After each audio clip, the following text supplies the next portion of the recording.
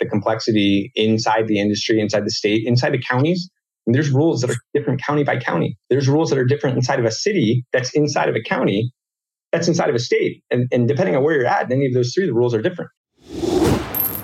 This is The Dime. Dive into the cannabis and hemp industry through trends, insights, predictions, and tangents.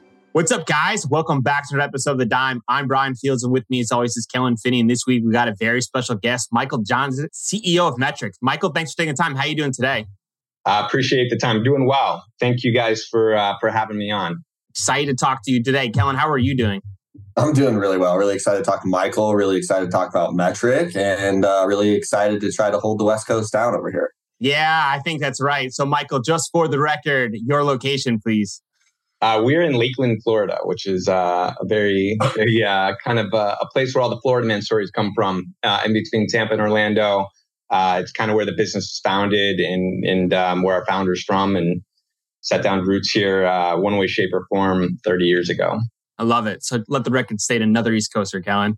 So, Michael, for our listeners that aren't familiar with you, can you give a little background about yourself? So I've been a part of Metrc here for almost 2 years. Before that, I advised Metrc a little bit. I grew up mostly on the finance side of the technology world, working for a variety of software companies and trying to help folks, help businesses grow, rapid growth businesses that need to kind of be rethought a little bit, and was very fortunate to come across some folks here at Metrc. Kind of had an interesting introduction, got to know them a little bit better. Got to see kind of where we're at. Hopefully we'll continue to see us make a strong transition from being sort of this government-focused black box into something that we think is a little bit more representative of the entire legal ecosystem and trying to support the growth of cannabis and the support of cannabis in a way that protects public health and maintains the level of compliance and sophistication necessary for a really, really complex supply chain ecosystem. It certainly is. For our listeners that may be just unfamiliar with Metrc, can you give a high-level overview of like the role Metrc plays in cannabis today? Absolutely. Metrc is currently the system of record for 23 states and jurisdictions. So we're in Washington, D.C. and Guam, in addition to 21 states. Everything that happens in the cannabis supply chain, what we refer to as from seed to sale, uses what we refer to as the track and trace system. And that allows state regulators and folks that participate in the ecosystem to have really strong visibility into the data and into all of the events that happen in a cannabis life cycle, from seed, or more commonly from clone, all the way to retail sale, and kind of everything along the way. It's beautiful. So just to give more context, it is a software program, correct? It is. We are a software company. We do facilitate the identification of both plants and packages using a globally unique 16-character identifier that does have a hex ID encryption functionality in it. We're frequently associated with the RFID chip that is within our identifiers. We do use RFID because it is the absolute most efficient and effective kind of element for identification, especially for passive identification and data collection in the supply chain. There's a reason why last year Walmart mandated it across the board for everything in their supply chain. Provides tremendous visibility, much more cost savings when used, and certainly a much more robust supply chain and greater visibility for both the growers, the consumers, and for regulatory agencies, and I guess really anybody in the supply chain. So Metrc is kind of a cornerstone pillar of cannabis as we know it today, right? And can you kind of walk us through why a track and trace system is paramount to the cannabis industry even being adopted in the first place? Yeah, absolutely. So there's a lot of folks that, are tried and true, like love cannabis, love everything about it. And there's a lot of folks that aren't, right? Yeah. And that balance is a lot closer to a balance than a 90-10 kind of a thing. And so for folks to get comfortable with the legal market, especially given that it's a fairly nascent industry, not much more than 10 years old, it's really important to make sure that you're kind of covering all the bases. To help folks that maybe aren't super comfortable with cannabis. And you're seeing a lot of that right now in New York as they work through some of the issues and some of the challenges with getting their program off the ground. And then, of course, you've got a lot of folks that love cannabis and they want to make sure it works out well, but they want to protect public health and they want to protect the consumer And they want to make sure that we're building something that's lasting, that is destigmatized and has value, certainly much more beyond just kind of what you're seeing in your own neighborhood, something that can be have a lot more staying power and really become something that's ubiquitous throughout the United States and increasingly in other parts of the world like Europe. So that puts your team in kind of a unique spot, right? Your customers versus your clients are kind of relatively different than I think most of the industry thinks about, right? For example, your customers might be the state governments that are kind of working with Metrc, where your clients are the users of the operators. Can you kind of expand on that? Yeah, it's a really weird dynamic, to be honest. And I've never been a part of anything like that. And I've definitely met some folks that have similar experiences, but nothing quite like what we've got here in cannabis. And it seems like that's fairly consistent regardless of where you're at in the cannabis ecosystem and what state you're in, because that's obviously very different too. So our customers is the government and usually the state. Now, that's been the focus of Metrc for a decade. But the reality is that there's 360,000 average active users in Metrc at any given month, and only about 1,000 of those are regulators or folks that participate in the government, sometimes on the tax side, sometimes public health side, all different angles from the government. So the vast majority of the folks that are working inside of Metrc are license holders, they're growers, they're distributors, transporters, they own dispensaries. And so even though they're not our actual customer, the viewpoint needs to be, and is certainly transformed in Metrc that they are, that anybody in the ecosystem, anybody that touches Metrc is a Metrc customer. And our objective is to make sure they have a delightful experience in Metrc. It is a compliance tool.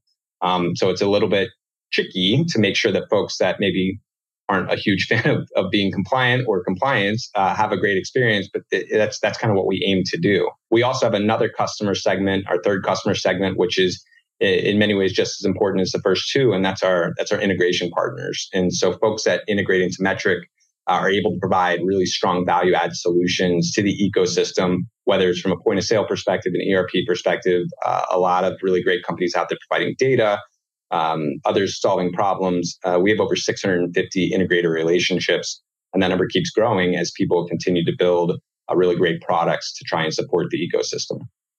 So you guys have a lot of cloud-based software solutions for the cannabis industry.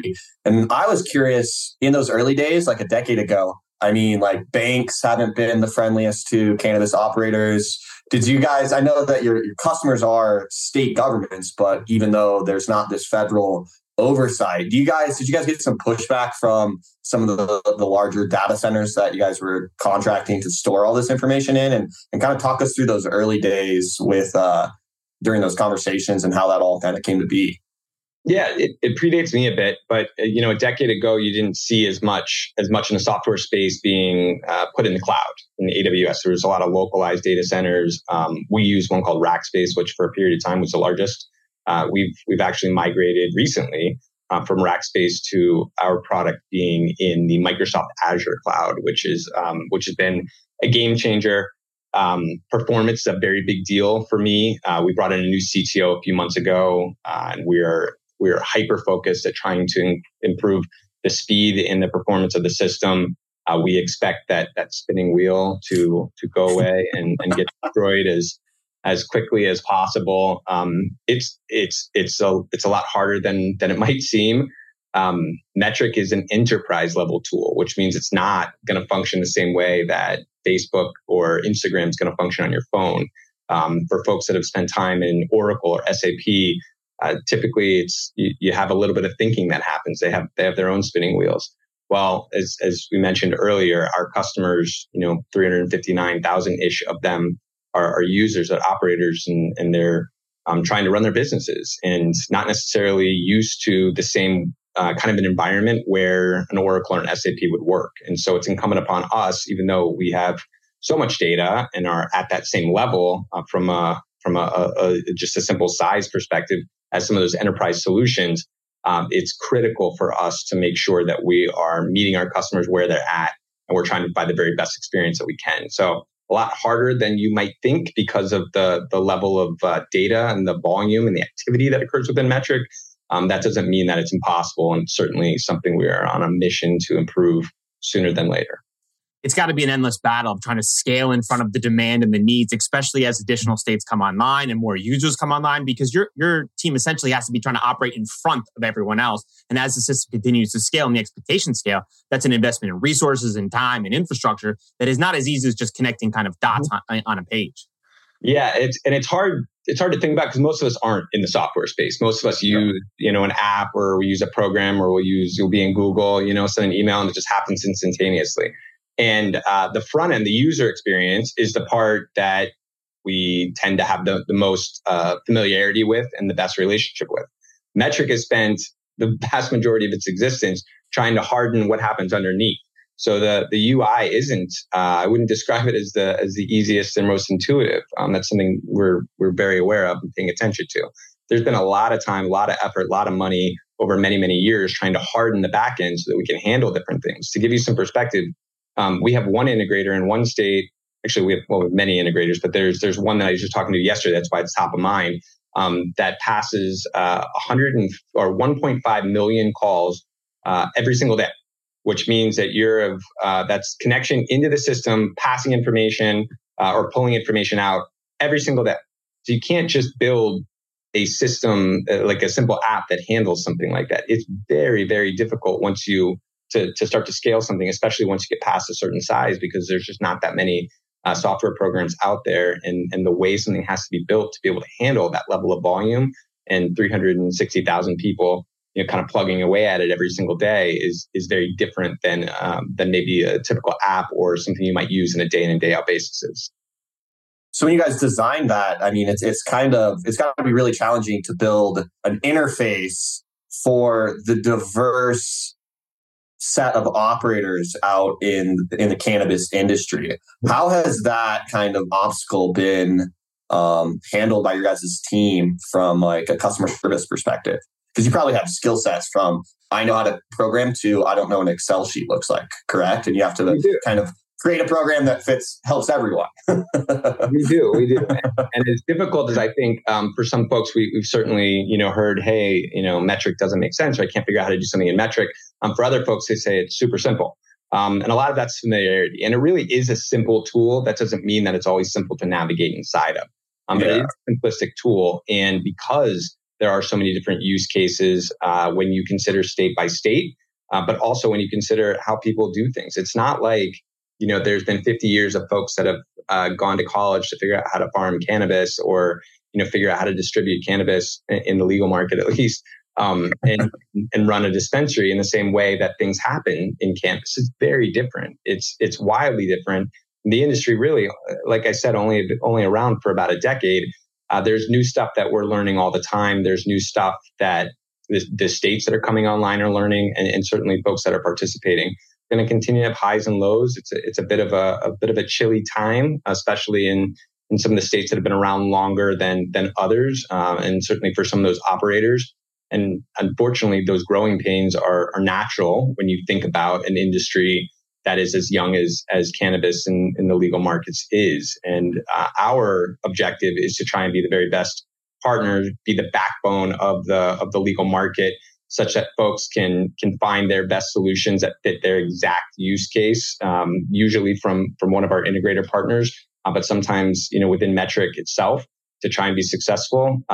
As I mentioned, we did bring in a new CTO a few months back, and so number one objective is to strengthen and harden our performance such that spinning wheel goes away and is gone forever.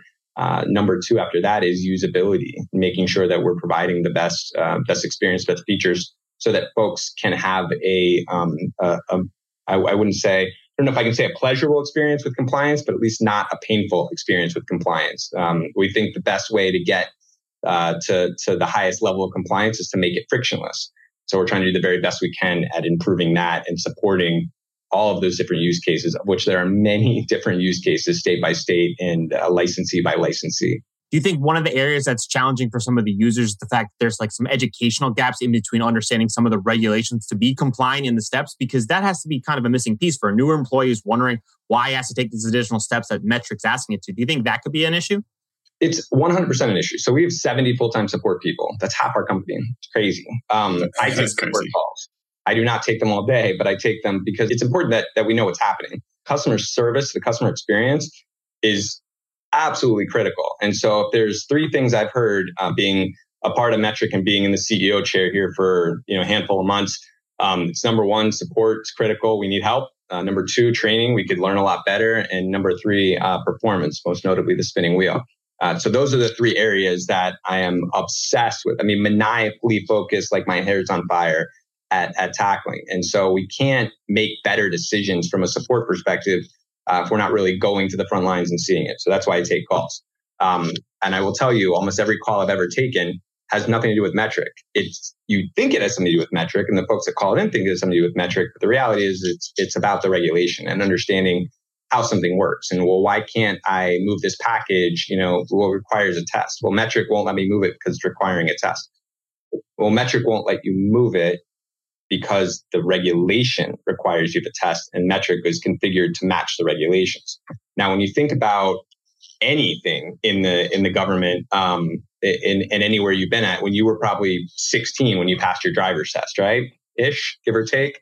And maybe some of us, I don't know, have had to take a couple of those traffic school updates, maybe in a non-voluntary way.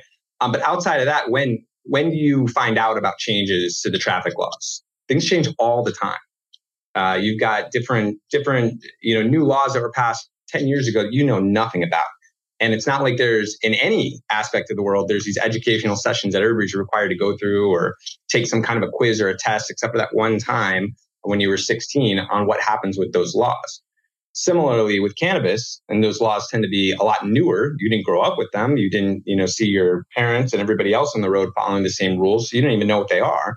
You go to the state's website, they're written in legalese as rules tend to be, and there's a reason why they're written that way. It's not necessarily the most intuitive. And so even if you read it all, that doesn't mean that you know how to pull it together. And so the state, generally speaking, doesn't have a support desk, a help desk. They're there to administer the laws, not to explain the laws to everyone. And so we get a lot of questions because we have 70 support people about why I can't do something or how something works. And a lot of it ends up being educational in terms of helping people understand the regulations. A lot of it ends up being educational in terms of how people can actually navigate their businesses inside of the regulations. And in many ways, we hope and we think we're helping people be compliant, protect public health, and ultimately build stronger and more robust businesses.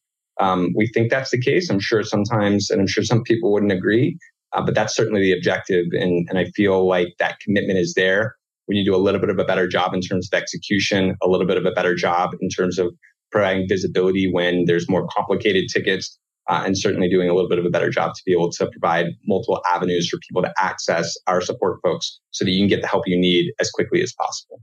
When new states come online, do the regulators actually reach out to you guys and be like, hey, we know that you guys have been helping a lot of other markets do this. Like, do you have any pointers, suggestions? Is there a collaborative relationship that you guys have with the regulators? Or is it kind of like information flows one way and that's the end of it?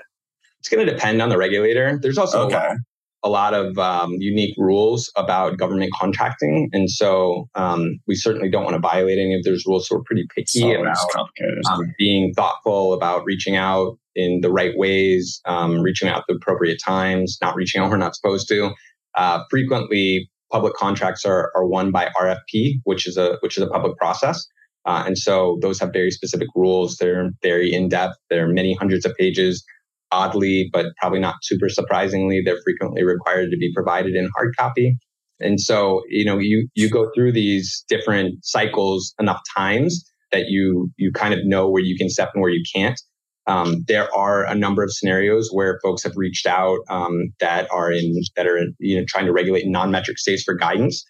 There's a number of scenarios where folks have passed legislation and they just need help on how they're structuring things. And so I'll answer any question for any person. I don't care whether it's somebody in a metric state, a non-metric state, a competitor, not a competitor. Our goal is to try and support the foundations and the rails of that legal market. We think we can all prosper from that. And it's a pretty exciting space, and it's a hell of a time to be involved in it. I feel like the RFP puts your team in a really challenging bind, right? You're bidding for the governmental contract, but understanding that kind of like what goes into that from behind the scenes standpoint, but understanding your team works with 23 different states. You understand the scaling that needs into it, plus the resources that are expected in order to achieve the delight status that you spoke about. is a very complicated balance of wanting to win the contract, but also understanding how to satisfy the demand. So how does your team balance those options? Yeah, and it's actually a third thing as well. It's price. So I mean, track and trace contracts aren't they're not the most profitable, and so finding ways to balance what's desired and needed from the state, and then also create something that is that's competitive from a pricing perspective is important. And you kind of look at some of the other ways that government software works. There's a variety of ways that folks are able to try and eke out a living, but there's a reason why a ton of people don't make government software. It's not there's not a lot of people in very big houses that have built a lot of government software. There's some. They don't work here, I'll tell you that. But we try and balance it. We want to be profitable. Some of our competitors have other offerings and other products, and they're able to generate revenue in different ways. We don't. We have one. And our commitment is kind of tiptoeing that line and making sure that we're providing something that's compliant and working with partners that can provide our value-add solutions is something that's important to us. We want to maintain our perspective in terms of trying to support the foundation and really get back to our core thesis of being that infrastructure supporting function. And so for us, it creates a big challenge in trying to be profitable. And I think we all are trying to be profitable, and hopefully we'll make some more progress on that this year and in the coming years, but also trying to honor what the states are wanting to accomplish, and also being able to provide delightful customer service. And so, as I mentioned, like the three areas that people are really focused on for Metrc are the areas where it's hard and it's expensive. And so that's why it works the way it does, because it's hard and it's expensive to do those things well. And I'm sure there's many things I can imagine the feedback on this pretty quickly. Well, it's not hard to pick up the phone. Yeah, you're right. It's not. But when you get 10,000 calls a day, sometimes it is. And so we're doing the very best we can to find ways that we can make sure that we're successful, regardless of whether we get 10,000 calls or one call, that every person that's interacting with Metrc has that delightful experience and feels very important, because we do value everybody that participates in the Metrc ecosystem. Has there been one area that surprised or shocked you that before you took the job, you thought one way, and then, into the job, you realized completely different than what you originally thought? Yes. I thought that the value that was provided was a little bit clearer to folks. And the reality is that I don't think it's not unclear. I think Metrc hasn't done a good job of explaining it. We've definitely had our fair share of folks that have had their frustrations and shared their perspective on how Metrc can be better, and sometimes just shared a lot of their perspectives very loudly. And I welcome that, right? Because there's lots of stuff that Metrc's done very well at. There's lots of areas where we just haven't. If I don't know it's a problem because people don't tell me it's a problem, then it's really hard for me to know to fix it. The perspective that's kind of laser focused on creating the best government solution has been really, really strong for the government. We just need to shore up the other part. And so I was a little bit surprised at some of the conversations with folks, and it really opened up my eyes to the importance of being that trusted partner as folks are kind of navigating the legal cannabis space.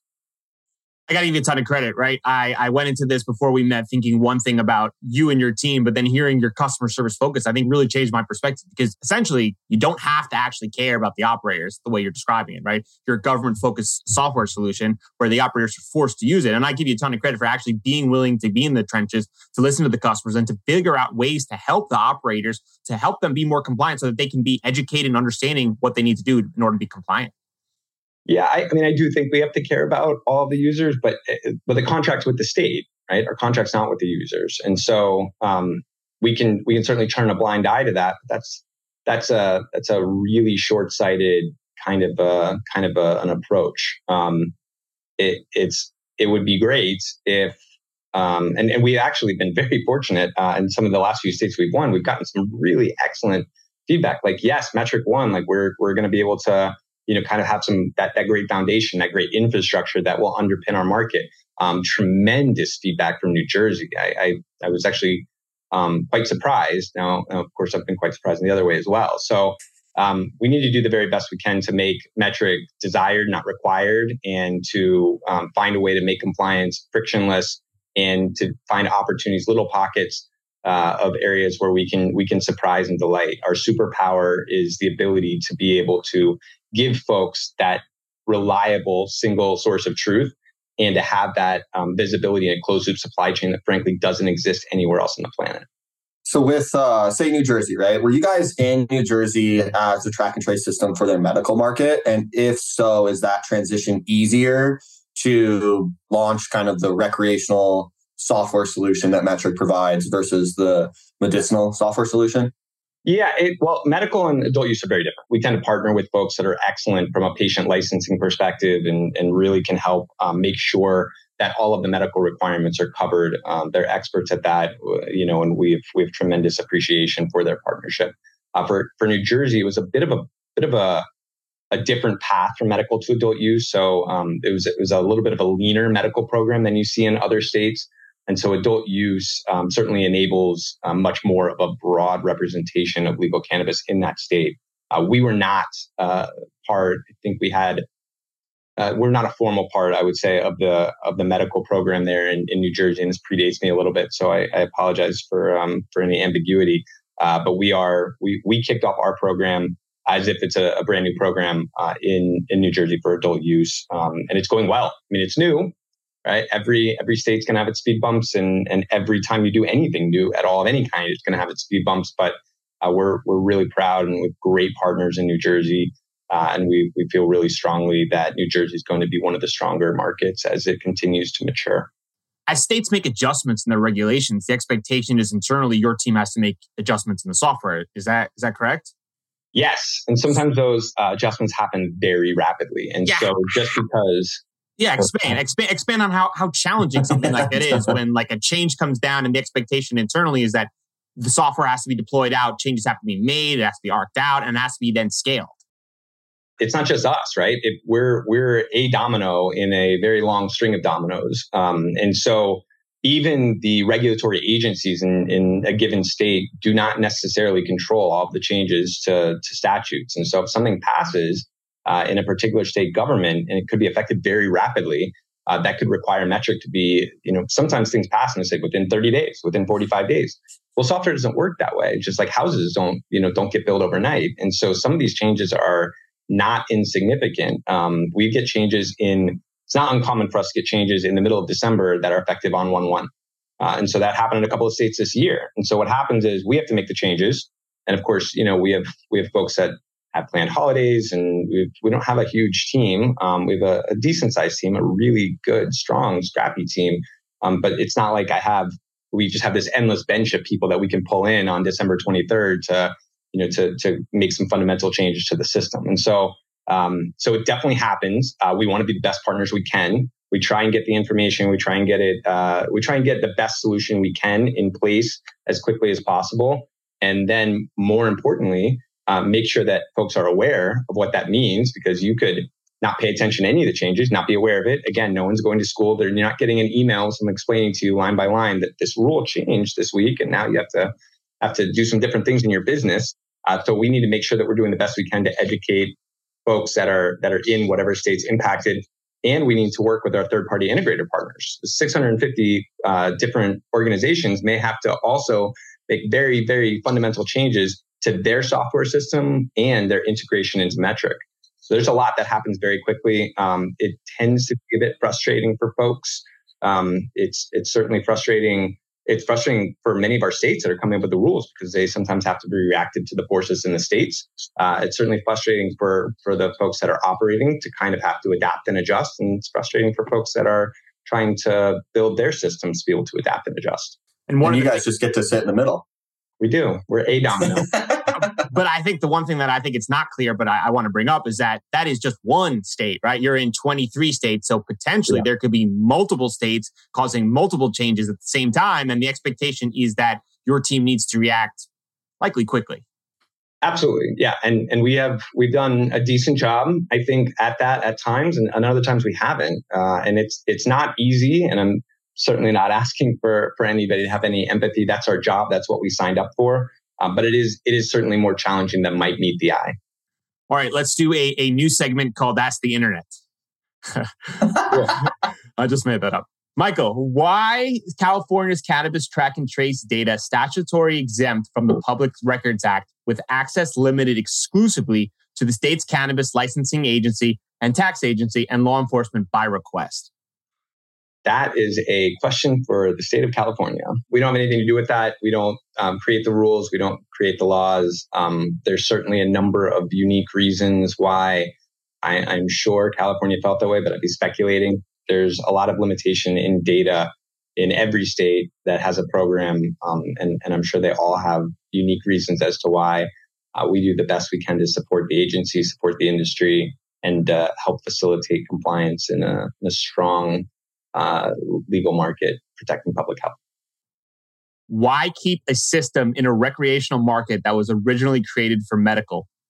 We don't need to track beer sales, right? So why cannabis? Well, I mean, it was created for medical. I mean, lots of software programs are created for different reasons, and then there's different flavors. I mean, cannabis needs to be tracked.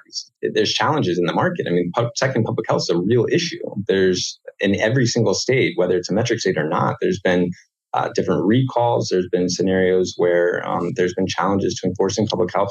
There's been a lot of issues as it relates to building a really strong, legitimate market that requires the level of visibility that Metrc affords. It's about protecting public health, keeping people safe. And beer sales is not really the best comparison because, first of all, it's not something that grows out of the ground. Of course, there's certainly agricultural elements associated with it. But there's a variety of different elements in cannabis that create some unique nuances in protecting public health, protecting children, protecting folks that might not appreciate all of the elements of cannabis, the psychoactive effects. We absolutely need to do the very best we can. That's really the only way that we're going to help build a sustainable legal market, is one that people can rely on and have confidence in. Cannabis is a tremendous opportunity, but just like any opportunity, it can go a couple different ways. Track and trace visibility and protecting public health and public trust is stalwart in terms of making sure that is a sustainable and successful industry for many years to come. Yeah, and I also want to just say that beer is legal federally and cannabis is not. And if we want to continue to change the cultural stigma associated with cannabis, we don't need a state that has an adult use market that isn't keeping track of what is being manufactured in that state to then transport said product to another state that doesn't have a recreational market. I just want to throw that in there. So transparency and visibility. This is a pretty specific question. Best, easiest, and compliant way to add new genetics to Metrc? I'd have to talk you through it. I'm not going to answer this directly because I have to kind of walk you through it. I will tell you, this is an area that we pay really close attention to. As cannabis is federally illegal, the ability to patent your different crosses and different plants with different genetic makeup is certainly something that's important. There's a ton of mom and pop shops, folks that really, really spend a ton of time honing their craft, developing these special strains, and then they're at risk of people taking them or copying them. And that's something that, from a compliance perspective, is an area that we pay close attention to because it's usually protected somewhere else, and it's not. So how do we help partner with folks? How do we give them the best information? How do we make sure that the industry overall is protected? So these are different areas. This is an example of an area that we've spent time talking with some of our regulatory partners with. Certainly heard a lot of complaints, a lot of fear out of folks that feel like they've developed something incredible. And, as soon as they get on the market or, somebody breaks in and steals a plant, that's a big problem. And so we want to be thoughtful of that. And this is really just one very small example of how we're trying to think of value add opportunities to support the legal compliant market. Will that help with their patent application? Will they be able to reference them inputting that genetics as some sort of evidence to support their patent in the future? Is that kind of where your head's at? I am not a patent attorney, so good answer. I cannot hear anything I'm saying as legal advice. I would think, based on what I know about patents, so we have 10, that any evidence of something existing in the world earlier than later is helpful. It's meaningful. Smart. Whether or not that's going to be meaningful enough to secure somebody a patent or not, I can't provide that perspective. But we want to do the best we can to support folks in any way possible. And this is certainly something that's come up. That's a beautiful answer, by the way. Is your team tracking any data? Have they found any trends? And are you planning on releasing a published peer-reviewed paper in the future? That's an excellent question. So the data is not ours. The data belongs to the state. It belongs to you as the consumer, and it belongs to the different licensee. There are different scenarios where any of those different stakeholders has asked us to spend time in the data. And we certainly spend time in the data as it relates to trying to improve the product or to improve the customer experience. In terms of a peer-reviewed paper, I don't know that. We have gotten a number of, over the years, there's been a number of different reviews and papers that have been reviewed that dig into some of the effects of Metrc in a market that's legal, without Metrc, Metrc in regards to how the legal market processes things. But the data for us is not something that we're going to share without anybody's permission. We very, very much value our customers, both state and users, and we're certainly not out here trying to peddle that data. If people would like to make their data available for research projects and whatnot, we're certainly happy to partner with those folks, assuming we get the proper permission. Are there any plans to alter the current API or the constant issues of the uptime that's a constant request by others? So API for Metrc is actually completely free. And that's an interesting thing because the API itself is, well, it's an extremely rare thing. For us, the API is a little bit more basic than you would typically hope kind of a world-class API would be. And again, that comes back to the economics of it. And so there are a number of integrators that have requested very specific either endpoints or access or webhooks are very common. And so we've definitely begun partnership with some folks on developing that. We call it Metrc Connect. We're certainly working with folks. It's actually been beta tested with more than 10 API integrators. We expect that to grow, and we expect people to continue to get that opportunity if they want. Metrc's API will always have a free option. The vast majority of folks should never pay for access to Metrc's API. But if you want things that are above and beyond what we would consider kind of the norm, we certainly want to give you that option as well. And then for the uptime. So Metrc's uptime is actually quite good. The difference between uptime and I think what the question is probably asking is kind of what we refer to as functional uptime. And so the product itself being up and the product moving at the pace that you expect is not necessarily the same thing. The latter is what I'm mostly concerned about, right? If the product's not performing at the pace of your business, then it's not performing the way that we expect it to be. And so that's the effort that we're really focused on. That doesn't mean that there hasn't been outages. Of course, there are. But generally speaking, when folks are speaking about challenges with uptime, they're talking about timeouts and how long things take. The system is still technically up. It's just not performing at the same level that we aspire to. And so there has been dramatic improvements over the last handful of months, especially since we made the migration to Azure. Certainly moves quite a bit faster, but we're not done. And there's a lot more opportunity to improve performance and to ensure that people have that delightful experience in Metrc. And we are, I cannot stress how committed we are to that. Are there any assets, efforts, or strategies you wish people paid more attention to? Yes. So there's a lot of folks that will talk about Metrc as it relates to kind of a compliance element, and they forget or miss this massive goldmine they have in front of them in RFID. And so folks that are struggling to make money, or you think you spend too much money on people, or you need too many resources, probably not taking advantage of RFID, whether it's automated inventory counting, whether it's location and tracking of nutrients that you're putting into plants, or how much water, or what location they're in, or looking at the yields on a per plant basis. It is incredible. And a lot of people say that's just too much. It takes too long. It takes less than 4 seconds to go through an entire process from a manual process of weighing a plant if you're using an RFID enabled scale. And if I have, a room of 100 plants, they're just not all going to end up yielding the same amount. And if for many growers, getting 10 more grams per plant could be the difference between bankruptcy and being wildly successful. That level of visibility and that data exists. It's there. It's passively collected. It's cheap. You already have the most expensive part is the inlay and the tag. If you had a similar RFID tag that wasn't a Metrc tag, but had like the similar specifications, you would pay 3 times as much in market. You have this amazing opportunity to get this information, to be very successful, and to be at the cutting edge of efficiency as it relates to your operation. Again, grow operation, distribution, producing, manufacturing, whatever it is. Folks just don't take enough advantage of RFID, and it really is a game changer. What's the first step in like a smart factory? You know what I mean? It is, yeah. I mean, and folks say, first of all, you already have the tag on there. So that's usually like the biggest thing. Like, I don't have the expense.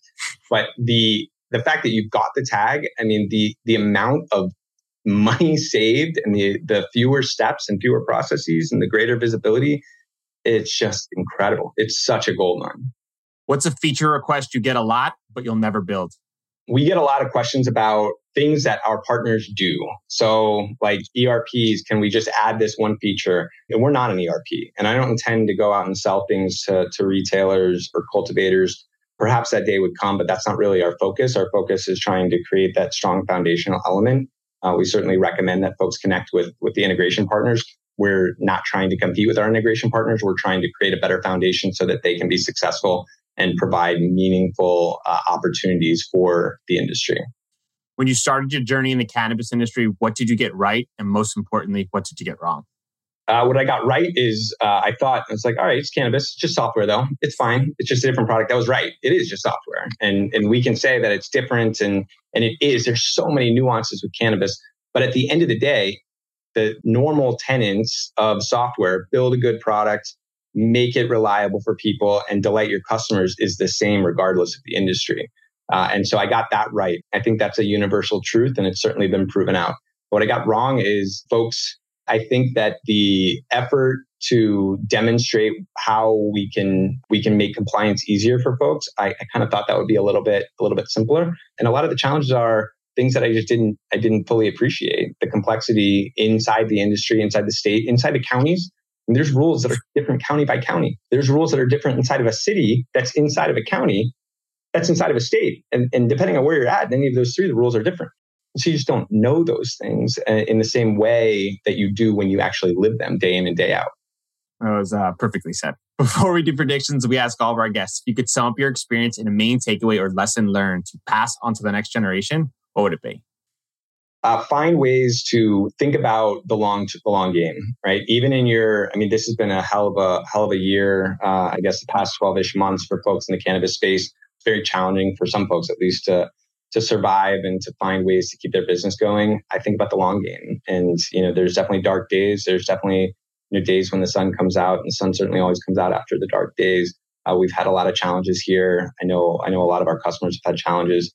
I try to think about the long game and also try not to get too hung up on kind of the individual ups and downs and nuances. I mean, I had great news when I came in today. I had not so great news right after that, and then great news again. So the ebbs and flows will eat you alive if you let them. And so pay attention to the long game. I do believe that Metrc is doing everything possible to support the success of the long game by creating this solid infrastructure where both consumers and non-consumers alike can have confidence in the legal ecosystem and in cannabis coming to their communities. Prediction time. Michael, if you can instantly change any aspects of operating in cannabis to get Metrc from being desired, not just required, what would you change? Outside of cannabis or inside of Metrc? Operating inside cannabis. So anything that Metrc can help influence to make operating in cannabis industry not just being desired but required. Yeah, I'd put Metrc in every state. It'd be a lot easier if Metrc was in every state and we create that standard, because the state rules and regulations will always be different. Just as one of the questions was about beer, the rules and regulations in liquor and beer are different everywhere, every county. I mean, I don't know if it's still true, but it was true for a long time that you couldn't buy Jack Daniels in the county for which it was distilled. Rules are always going to change. They're always going to be like that. If you have a standard that pulls kind of everything together and takes this noise and distills it into the standard that's common across the states, then you get to a situation where everybody's speaking the same language, everybody's compliant in the same kind of way.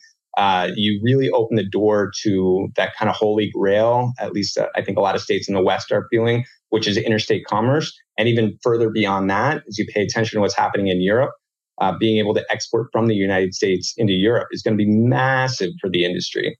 And the best way to do that is to create a standard. And so I would say, that those annoyances, when you rely on those annoyances of compliance to be able to really grow your business at a way that you otherwise didn't have the opportunity, well, then it feels a lot more desired than required.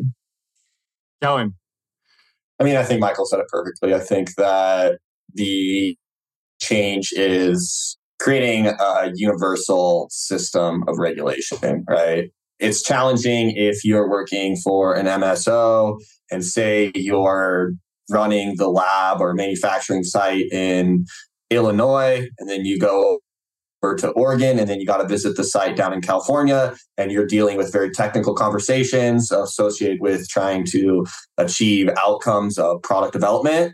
And then to throw another caveat in there, you also have to adjust your procedure based on what is allowed from a regulatory perspective in each one of those states, which then doesn't help create universal products across state lines and kind of snowballs into this larger problem within the industry. So I think that at the end of the day, global framework that everyone can follow is going to be the most beneficial. What do you think, Brian? I mean, it's incredibly challenging, right? Your team needs to scale out in front of the industry's needs to anticipate these ideas that are coming online, but also be flexible enough with the regulators that make these changes to implement the changes quickly and swiftly, but also then provide the education to the clients of the software so that they're aware of the changes and the hurdles that go into it, all within this really finite balance early in an industry. It's incredibly complex and a very, very challenging game. And Michael, for our listeners, they want to get in touch. They want to learn more about Metrc and they want to speak to you directly. I know you're pretty open. Where can they find you? Yeah, you can find me anytime. Feel free to email me anytime. Michael.johnson@metrc.com. I'm fairly active at LinkedIn. Metrc is available at metrc.com. We've got a lot of new folks in the last year, kind of shifted our focus. So there's some folks in the field, there's outreach. Any questions, anything we can do better, any way we can be stronger, please don't hesitate to reach out. I don't think I hear enough. We really are committed to doing the very best we can. I appreciate it. I'll link it up in the show notes. Thanks for taking the time. This was fun. Thank you. Guys, if you've enjoyed this podcast over the last few years, can you please take 3 minutes or less and leave us a quick review on Apple or Spotify? All reviews make a massive difference for us and help other people like you find this podcast. From the bottom of our hearts, thank you.